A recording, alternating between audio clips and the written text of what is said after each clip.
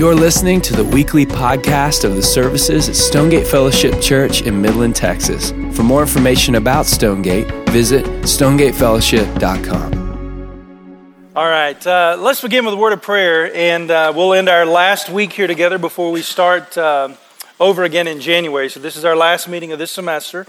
We'll take off the next 2 weeks and begin again on January 8th. And I believe Jay Mayo will be picking up with you guys in January, begin speaking to you. So let's pause for a word of prayer, and then we'll get going together. Father, I thank you for today, and I thank you for these men. Thank you for the power of your Spirit that's at work in the lives of these men in this room. And with that in mind, Father, I pray that you would help us as men in this city to be about your business today and every day. That we would sense and feel the urgency of the call in our lives to be men who reconcile others to you.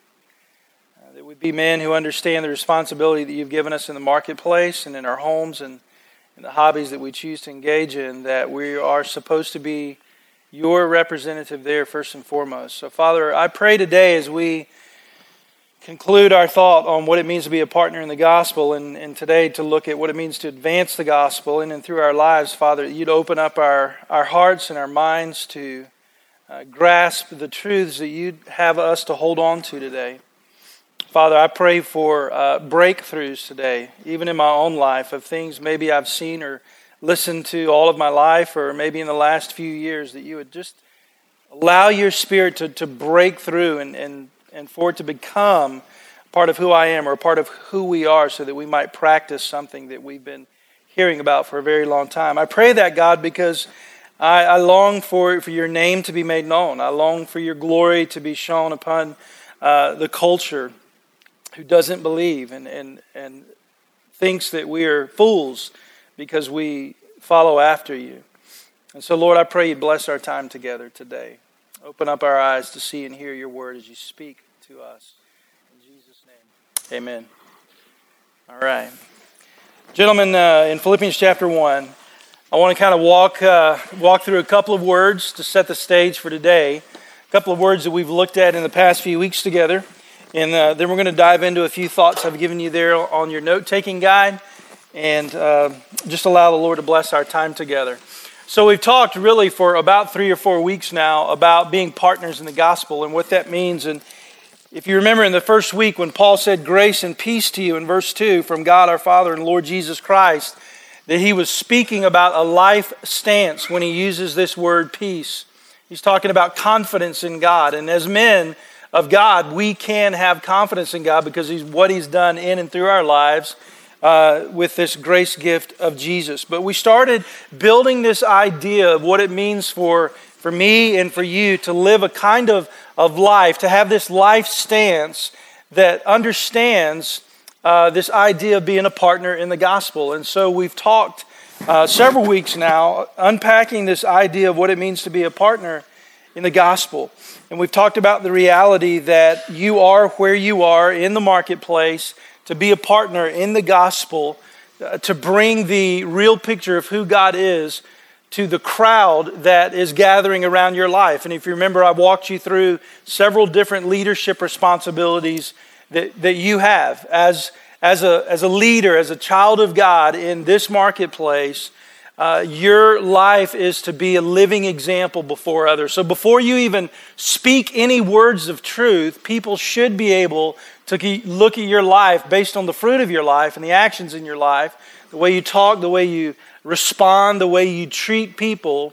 Just by your living example, people should be able to see that there's something different about you, that it's just not flesh and bones, that there's a being, God, His Holy Spirit lives in you. They should be able to see that by the way you treat and live among people. I talked to you about living in an inviting kind of life, and when you live an inviting kind of life, that you will have a crowd of people that start gathering around you. And I've challenged you now for a couple of weeks to start thinking about your crowd. Who is the crowd of people that are curious about who's in you? Because you live like you live, They're curious. Why are you different? Why do you respond differently? Why do you treat me differently? Why do you choose to use different words or respond in a different way in a high pressure situation? And your life is an invitation, and people start to crowd around you because they're curious about the Jesus in you, even if they don't know that it's Jesus in you yet. That's when I've talked to you at least 2 times now. 3rd time's a charm. Remember, I said that your wife loves Jesus in you, period. That's all she's falling in love with, is the Jesus that's in you. That's all you have to offer. That's all you have to offer anybody that's in your crowd around you, is the Jesus that's in you. That's why it's so important to take seriously this partnership of the gospel. And so when there's a crowd of people around you, then people begin to discover the truth that is in you. And that's when it becomes your responsibility to rightly divide the truth. I used to work with a pastor who would say, you just go do your work in the business place and you bring people to me and I'll lead them to Jesus. That was foolishness. I used to think it was a great saying, that a man of God would say, you just go do your work in the marketplace and bring them to me and I'll lead them to Jesus. That's all of our responsibility. It's not his responsibility. That's your responsibility. It's your responsibility to be able to rightly divide the truth and to be able to, when people are starting to discover the Jesus in you, you should be able to rightly divide the truth and lead them into a relationship with God. After that leadership stage responsibility, I talked about the new stages, the last 2 that come, where once you lead someone into a relationship with God, you've got a responsibility to walk with them. I'm going to write a book one day on the pairs that we see in the Bible. You look at all the different pairs in the Bible.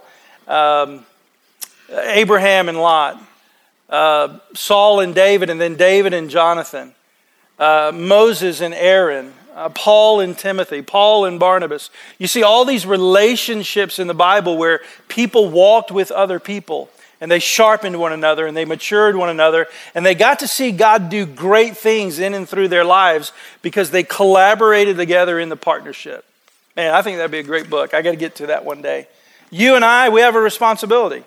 Once we know that there are believers around us, specifically young, immature, growing believers, we have a responsibility in the relationship to pray and understand how we're supposed to speak into their lives so that we are the agent that God uses through the power of His Holy Spirit. We're the agent that God uses to continue to mature those people.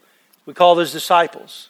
And so once you see God moving people in the crowd around your life, people that don't know Jesus, and they accept Christ, they step into a relationship with God through Jesus, then you have disciples that are following you. And you and I have a responsibility, just like we see with John and with Jesus and with Paul and with Timothy and with Luke and many others in the New Testament. You and I have a responsibility with the disciples that God has placed around us, that He's given us. And so it means that we need to all the more press into who God is and what He wants to do in our lives so that the overflow of Jesus in our lives will disciple those who are around us. Then the last stage of responsibility is for us to be wise enough in this partnership in the gospel to know that once your disciples are growing, that you have got to turn things over to them that you're doing. In other words, they're not supposed to be breastfeeding all of their lives. You got to pull them off. You got to set them free. You got to let them go. They can't be spoon-fed all their lives. They've got to be in situations where the only hope that they have is that God would come through. You can't always do things for other people. You've got to stretch them. You've got to let them grow. And that's when as leaders we delegate. And you guys know how to do that at work, right? You know how to delegate. You know how to give things over and to pass things off when other people are ready for them or they're just about ready and they don't think they're ready, but you know they're ready and you hand it off to them and they pull it off, right? We've got to do the same thing spiritually. When our disciples get to a point and we understand this partnership, the part of the partnership is passing along the gospel to others so that they can go do the same things that you and I have done in Christ. So this is a part of the partnership. And we saw all along the way that God is beginning this in us. He's working it out in us and He'll bring it to completion. in us. In other words, the partnership's not just about salvation. We'll talk about this a little bit more in just a few moments. But the partnership isn't just about getting somebody saved. It's not about an eternal destination. That's part of it. But that's the icing on the cake. The partnership in the gospel is the here and now. It's the things that God wants to include you in, that you can only be included in because you're a partner with Him in this gospel message. And so he said in verse 9, Paul said, and we talked about this last week, it's my prayer, here's my prayer, that as you're doing this, that love will abound more and more. And I talked to you last week about the idea that leadership must be driven by love. Leadership must be driven by love. Love must abound more and more and more. And that's what Paul was praying for. Today, I want you to pick up with me in verse 12. I'm going to read a few verses together, and then we're going to dive into some thoughts.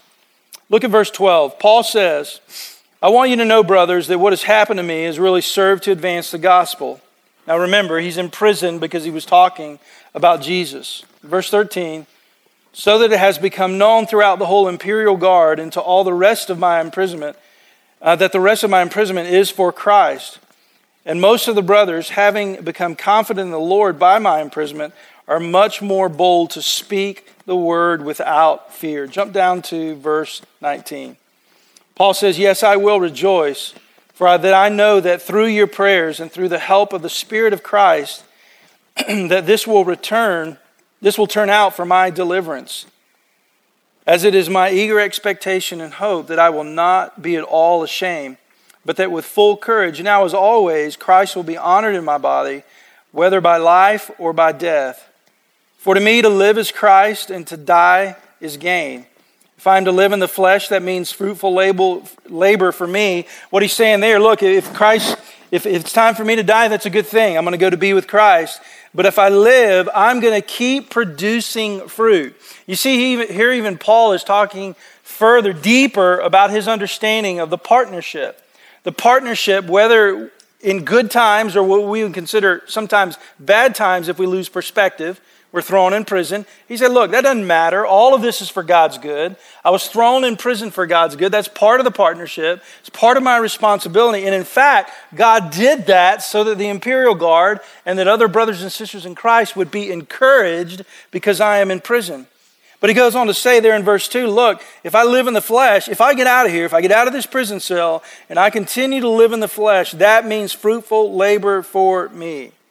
In other words, he just means, look, that's golden because I get to get out and still actively take place in this partnership. But he's torn. Look in verse 23. I'm hard pressed between the two.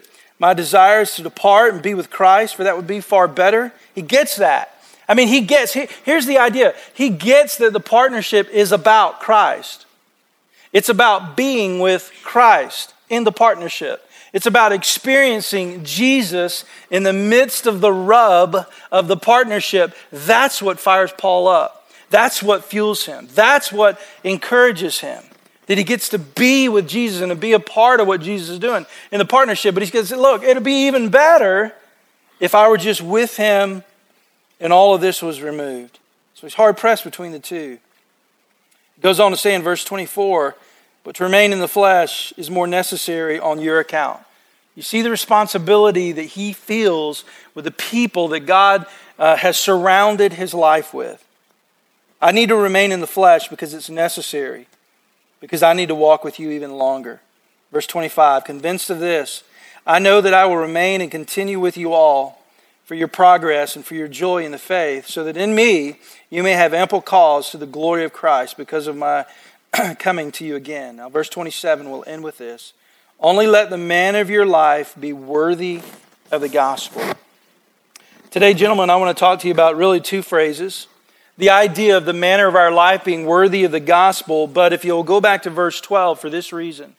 Today, I want to talk to you about advancement of the gospel. What does it look like for you to advance the gospel in your life? Paul said, I want you to know, brothers, in verse 12, what has happened to me has really served to advance the gospel. What Paul was getting after here is this. I don't care what happens to me if it serves to advance the gospel in and through my life. Here's the rub with me when I read a scripture like that. Does that mean that I'd be okay if it meant for God to advance the gospel in my life if He struck my wife with cancer? Would I be happy in Christ if it meant that the Lord took one of my children? Would I be satisfied in Jesus in this idea of advancing the gospel if He chose again to strike me with a disease that puts me in another coma, but this time I don't come out like I came out? Last time He healed me, 85% of what I went into was a death rate. It was a ticket to 6 feet under.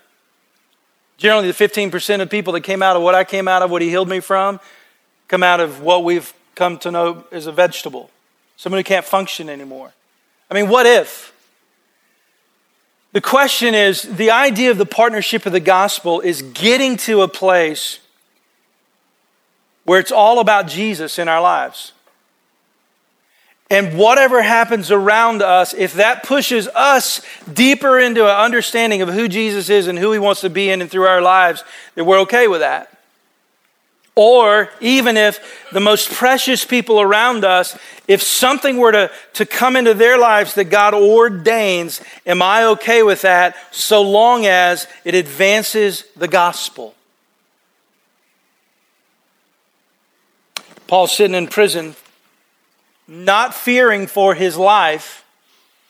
He basically says, look, if I die, if I don't make it out of here, it's okay. I'm going to go be with Jesus. But he was confident. He was at peace because nothing else mattered except for Jesus being made known in and through his life. Whether you realize it or not, that's what we signed up for. We may have thought it was about an eternal destination, being in heaven rather than being in hell. And like I said earlier, that's part of it, but that's icing on the cake. The reality is what we signed up for is God sovereignly ordaining things in our lives to advance the gospel. And when we get that, we'll really experience what life is all about. We will be at peace. We will live a fulfilled life. Our jobs become meaningful because they become so much more than just putting bread on the table or buying us things. They become a vehicle or an avenue for Jesus to do the things that He wants to do in and through our lives, so the gospel will be advanced in our lives and through our lives. Today, what I wanted to do is just answer the question, what does this actually look like in our lives? What does it look like for the gospel to be advanced in our lives? And I thought of two things today I wanted to share with you. And if we get to the second half, I've got 13 things for you that I want to share with you. But we're going to start with two. What does it look like for the gospel to actually, for us to be in a place where it's advanced in our lives? Well, the first thing we got to do is focus on a daily inward preparation. Every single day of our lives, that we focus on an inward preparation to face our day. And so the first bullet point I have for you is this idea that we must abide in Christ. Keep your finger in Philippians. Turn over to John chapter 15, verse 4. John 15, verse 4. And what we're going to look at is this idea of what it means to abide in Christ. If we're going to get anything done for the gospel, it's going to be because we are abiding in Christ or remaining in Christ. John chapter 15, verse 4 and 5 reads this way. I'll let you get there. All right, John 15, 4. Abide in me, and I in you. And I need to slow down when I read, because think about who's talking to us here. Think about what he's saying to us. Abide in me, and I in you. As the branch cannot bear fruit by itself unless it abides in the vine, neither can you unless you abide in me. This is Jesus talking to us. He's giving us a clear expression of what it looks like for us to walk with Him in such a way that the gospel might be advanced in and through our lives. He says in verse 5, I am the vine and you are the branches. I want to read that again. He is the vine and we are the branches. We're not the vine. It's not up to us. where we play a dependent role upon who Jesus is in our life as the vine. We're connected to him. The life flow is through him. The nutrients are through him. The enrichment is through him. The fruit, the growth, everything is through him. He's the vine. We are the branches. He goes on to say again, whoever abides in me and I in him, he it is that bears much fruit. From apart from me, you can do nothing. 1 John chapter 2, verse 6 says this, whoever says he abides in Christ ought to walk in the same way in which Christ walked. So here's the idea, guys. Every day, if we're looking to advance the gospel in the marketplace, it starts with a perception. It starts with an idea. It starts with what should my day look like? How should I start my day? And I'm telling you, it starts with you every single morning making a stance, making a decision that you are going to abide in Christ, that you're going to remain in him, that all of the words that come out of your mouth, all of the actions, all of the responses in the meetings, all the potential to shade away from the ethical decision, everything must abide in Christ. And when we do that, the gospel will be advanced. How did Jesus walk? 1 John chapter 2, verse 6 says that whoever says he abides in him ought to walk as Christ walked. Well, how did Christ walk? Well, back in Philippians chapter 2, verse 3, the scripture says this, do nothing out of rivalry or conceit, but in humility count others more significant than yourself. Look after the interest of others, having this in mind among yourselves, which is yours in Christ Jesus. Chapter 2 goes on to tell us how Christ did not consider equality with God something to be grasped, but that he humbled himself and came and served so that the gospel would be advanced. Here's the reality, and I got this note for you, emboldened. Christ's path to exaltation was through the humble service of others. How is the gospel advanced in and through your life in the marketplace? First of all, you've got to abide in Christ. You've got to walk with him. You've got to let him continue to shape and change you as you work out your salvation. Paul also talks about in chapter 2 of Philippians. And guys, this happens at the office. You advance the gospel at the office by looking after the interests of others. I would call the office your post. It's the place where God has enlisted you. All your years of study and experience that are all balled up into who you are at the workplace, he has fashioned that in you because he wanted to put you on the post at the office. That's your place. That's your place to advance the gospel in the marketplace, the culture. It's your place to have the crowd form around you. That's the place where you're moving people towards discipleship. That's the place where you're introducing the idea of the great God that's within you. That's your post. And so when the scripture says, do nothing out of rivalry or conceit, but in humility count others more significant than yourselves, look after the interests of others, you have got to figure out how to do that with the people that God has put around you in your marketplace, in your post. That's where you advance the gospel. Follow along in your notes there. I wrote this. When we abide in Christ, we are filled with the fruit of his righteousness that comes through Jesus Christ to the glory and praise of God. We talked about this last week, but the only way we're going to get anything done is when we abide and yield to the reality that Jesus wants to work in and through our lives.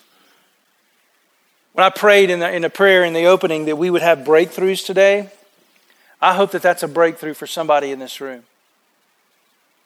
That Jesus isn't just working on you.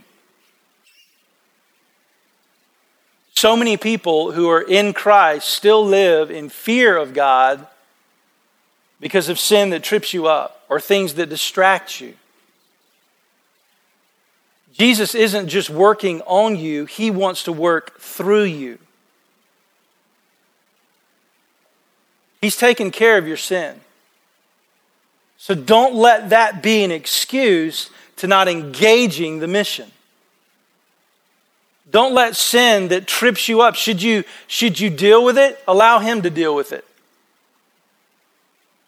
The reality is some of you are still trying to deal with your sin, thinking that you're the vine, you're the branch.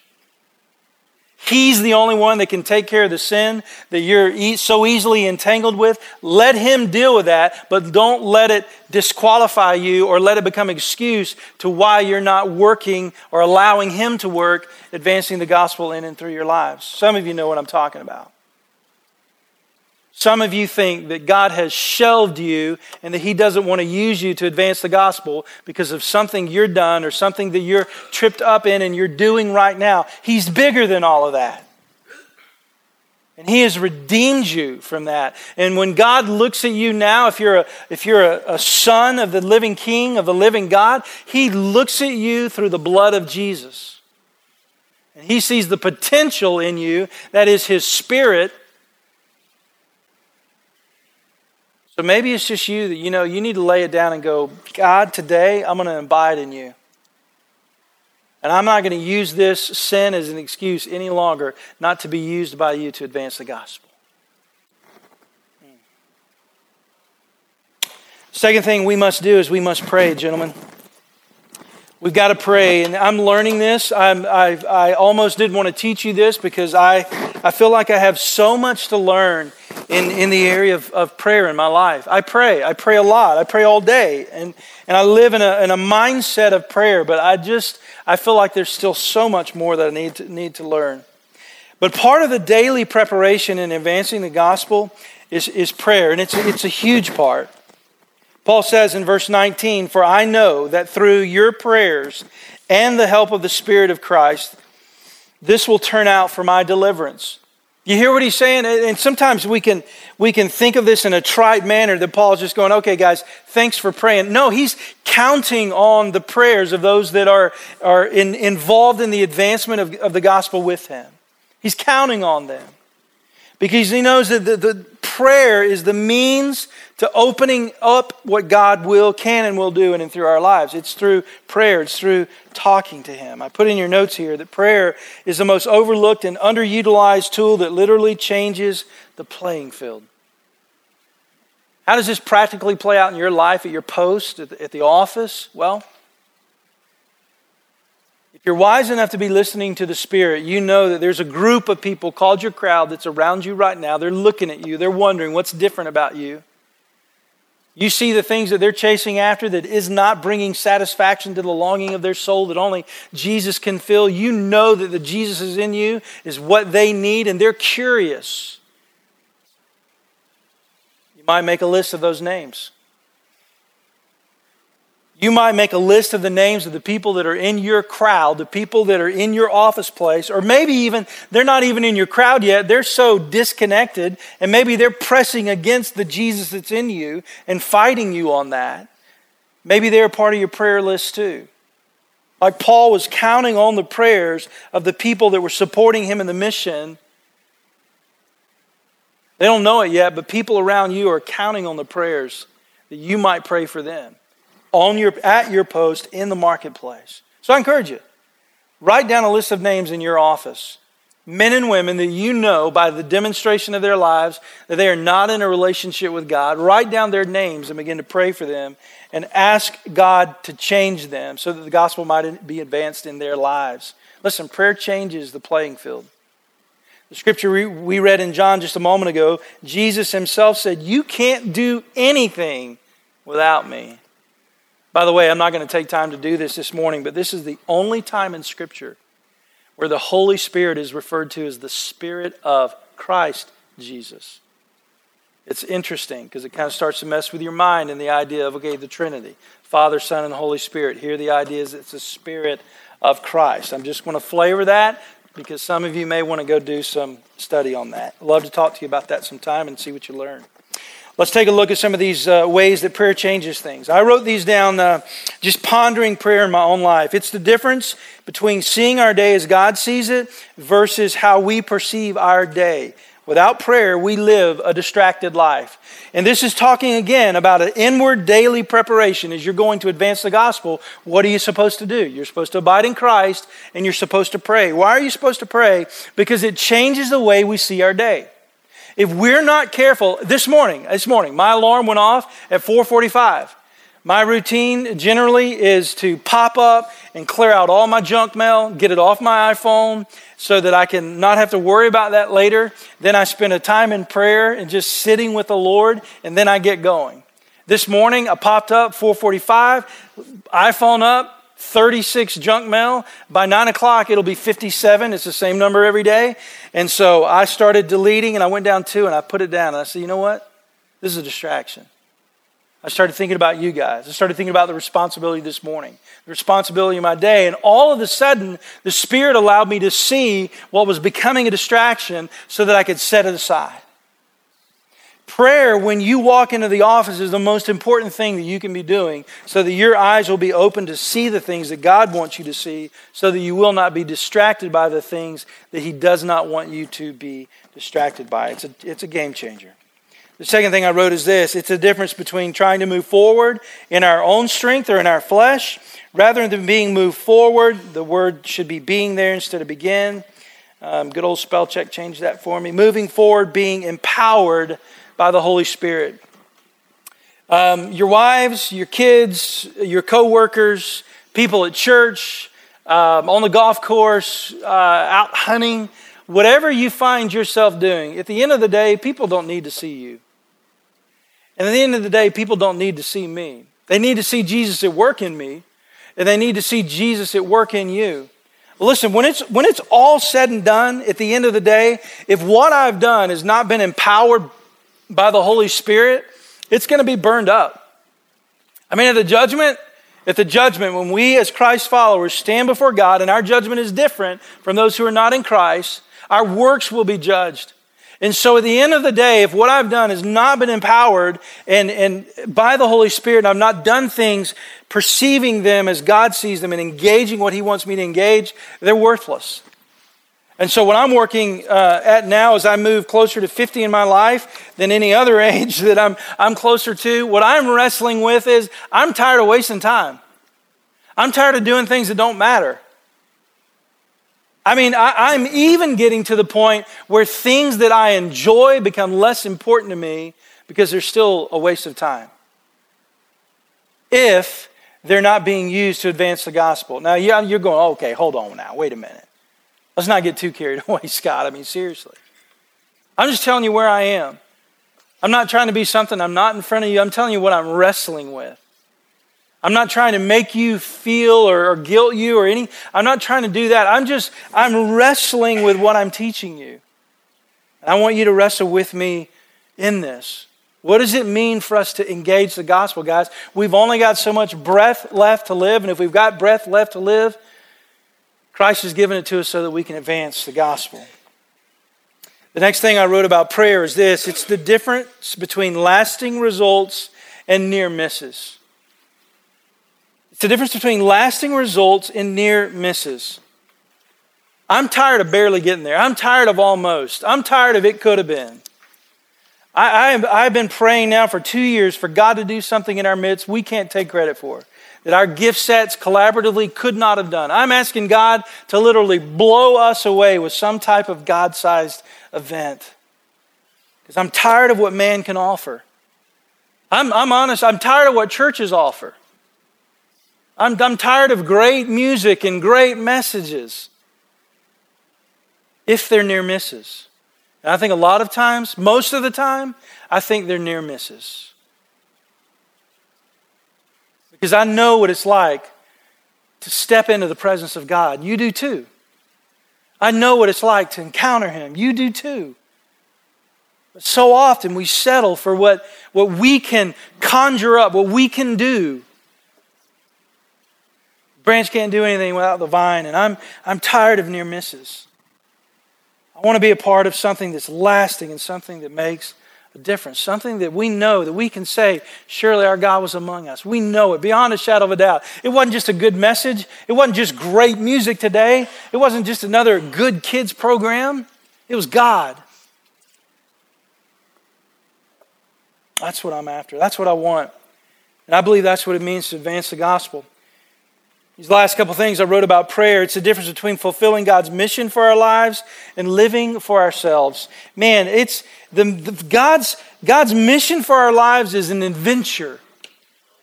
And I can't even put words around how much more I want of that. I've been guilty in my lifetime, even serving 25 years as a pastor, guilty in my lifetime for settling in for what is comfortable, settling in for what we do on a week in and week out basis. I challenge our staff here often, generally privately, sometimes publicly. We work all week long to do what we do on Sunday. We ought to be able to do that. I mean, is that the sum total of what it means for us to advance the gospel as a staff here at Stonegate Fellowship Church? I'm saying there's got to be more. I'm saying there better be more. I love what we do here. I love what God's doing here. I love the lives that He's changing, but there's always more. We cannot box Him into a comfortable experience because He longs to do more in and through our lives. And it's not just in the church, guys. We are the church, so He longs to do more in and through your life in the marketplace. But we can't settle. Reminds me of when my daughter was a really little girl and she wanted a Barbie bike. And the funny thing about that is my daughter is anything but Barbie. I mean, she's a beautiful, gorgeous young lady, but she's always been a tomboy. I mean, growing up, she never wanted a bow in her hair. I mean, she never wanted to wear dresses. She always wanted to run and play in the woods. So when she asked for a Barbie bike, I was like, are you serious? And she's 3 or 4 years old. And she said, yeah, Daddy, I want a Barbie bike. So I got her a Barbie bike for Christmas. Christmas Day, she walks out into the garage and she looks at her bike and she does this. I can still see her little face. She goes, The Barbie bike had these plastic faces of Barbie in the wheels, which is kind of creepy because when it spins up and down, her head's just, that's kind of creepy. She looks at it and she goes, rip, rip, rip, rip, rip, rip, rips the Barbie out of the wheels. And then she looks at, they had these little streamers hanging off the end of, and they were all pink and everything. Boom, boom, she pulls those off. It had a little soft protection pad on the crossbar right there on the handlebars, and it had Barbie all over it. She unvelcros that and tosses it off to the side, totally strips her bike down. And then she looks at it and she says, now that's a bike. She starts with training wheels. And she's riding this bike on training wheels. We lived in Mississippi a long time, and our house sat back in, I counted them, 647 trees. I counted those before we moved to Midland because I knew we wouldn't have any here. And so our house was back in these trees, and we had this long concrete driveway. And she would ride that bike down the driveway and then make this turn, and she'd always turn left because that's what she was comfortable with. She'd turn left, and then she would ride all the way back down, and we had this kind of turnaround pad by our garage doors, and she would go to the left. She'd just do that over and over and over. So much so that she wore that wheel down. The right was looking pretty new, and the left was just slowly shrinking down. And so then her bike kind of rode like this. And some of you dads remember that sound, when your kids are on training wheels, and it's kind of that, when their wheel starts shrinking. So I'm looking at her as a father saying, it's time. It's time to get off the training wheels. And so my little daredevil daughter, though, she was nervous. For whatever reason, she didn't want to get off the training wheels. She thought that was it. She thought that was the experience. She thought that was all the fun that she could have. And so one day she came out, and this was a routine. She'd come home from school, and then I'd come home from work, and we'd go out and we'd ride bikes together and do things together. And I told her, I said, Claire, it's time. Let's take the training wheels off. Burst into tears, crying, no, Daddy, don't take my training wheels off. I can't do it. No, Daddy. And so I said, okay. God does that with us. And then the next day we come out, and I said, let's take off the training wheels. She starts crying, no, Daddy, I'm not ready. I'm not ready. I'm not ready. I'm not ready. I said, okay. Third day she comes out, the training wheels are off. And she's fearful to even get on her bike. And I said, come on, I'm going to hold it. I'm going to teach you how to do this. Now, our house was back in the woods, and it went down this long driveway, and at the driveway there was a kind of a drainage ditch, a nice natural hill, kind of a little horseshoe. And so I'm going with my daughter, just as many of you have done in the room. You're running with her, and let go. And she goes for a little bit and crashes. Starts crying. I run over, I pick her up, I dust her off. I said, let's get back on the bike. So she gets back on the bike, and I run with her and run with her and run with her. She goes a little bit further and crashes. And I run to her, and I pick her up, and I dust her off, and I put her back on the bike. And I said, let's go again. And we did that until she finally felt that moment. And some of you even remember that moment. I can feel it welling up inside of me, where I let her go, and man, she was free. And her long hair, it was just blowing in the wind. I could see it. By the end of day 2, she's not just riding her bike up and down our street. She's going down that hill, and she's screaming and just yelling like a little girl should when she's enjoying the bigger thing, the greater thing. Prayer is a difference maker between the God-sized mission that He wants to do in our lives versus the things that we'll settle for in our own little lives. With my daughter, she would have settled for training wheels, but I knew that she was missing the greater experience that awaited her. Prayer is the key to opening up the greater experience that God has for you. The greater experience that God has for me. And for many of us, He comes and He says, let me take the training wheels off, spiritually speaking, and we go, oh, we're not ready for that.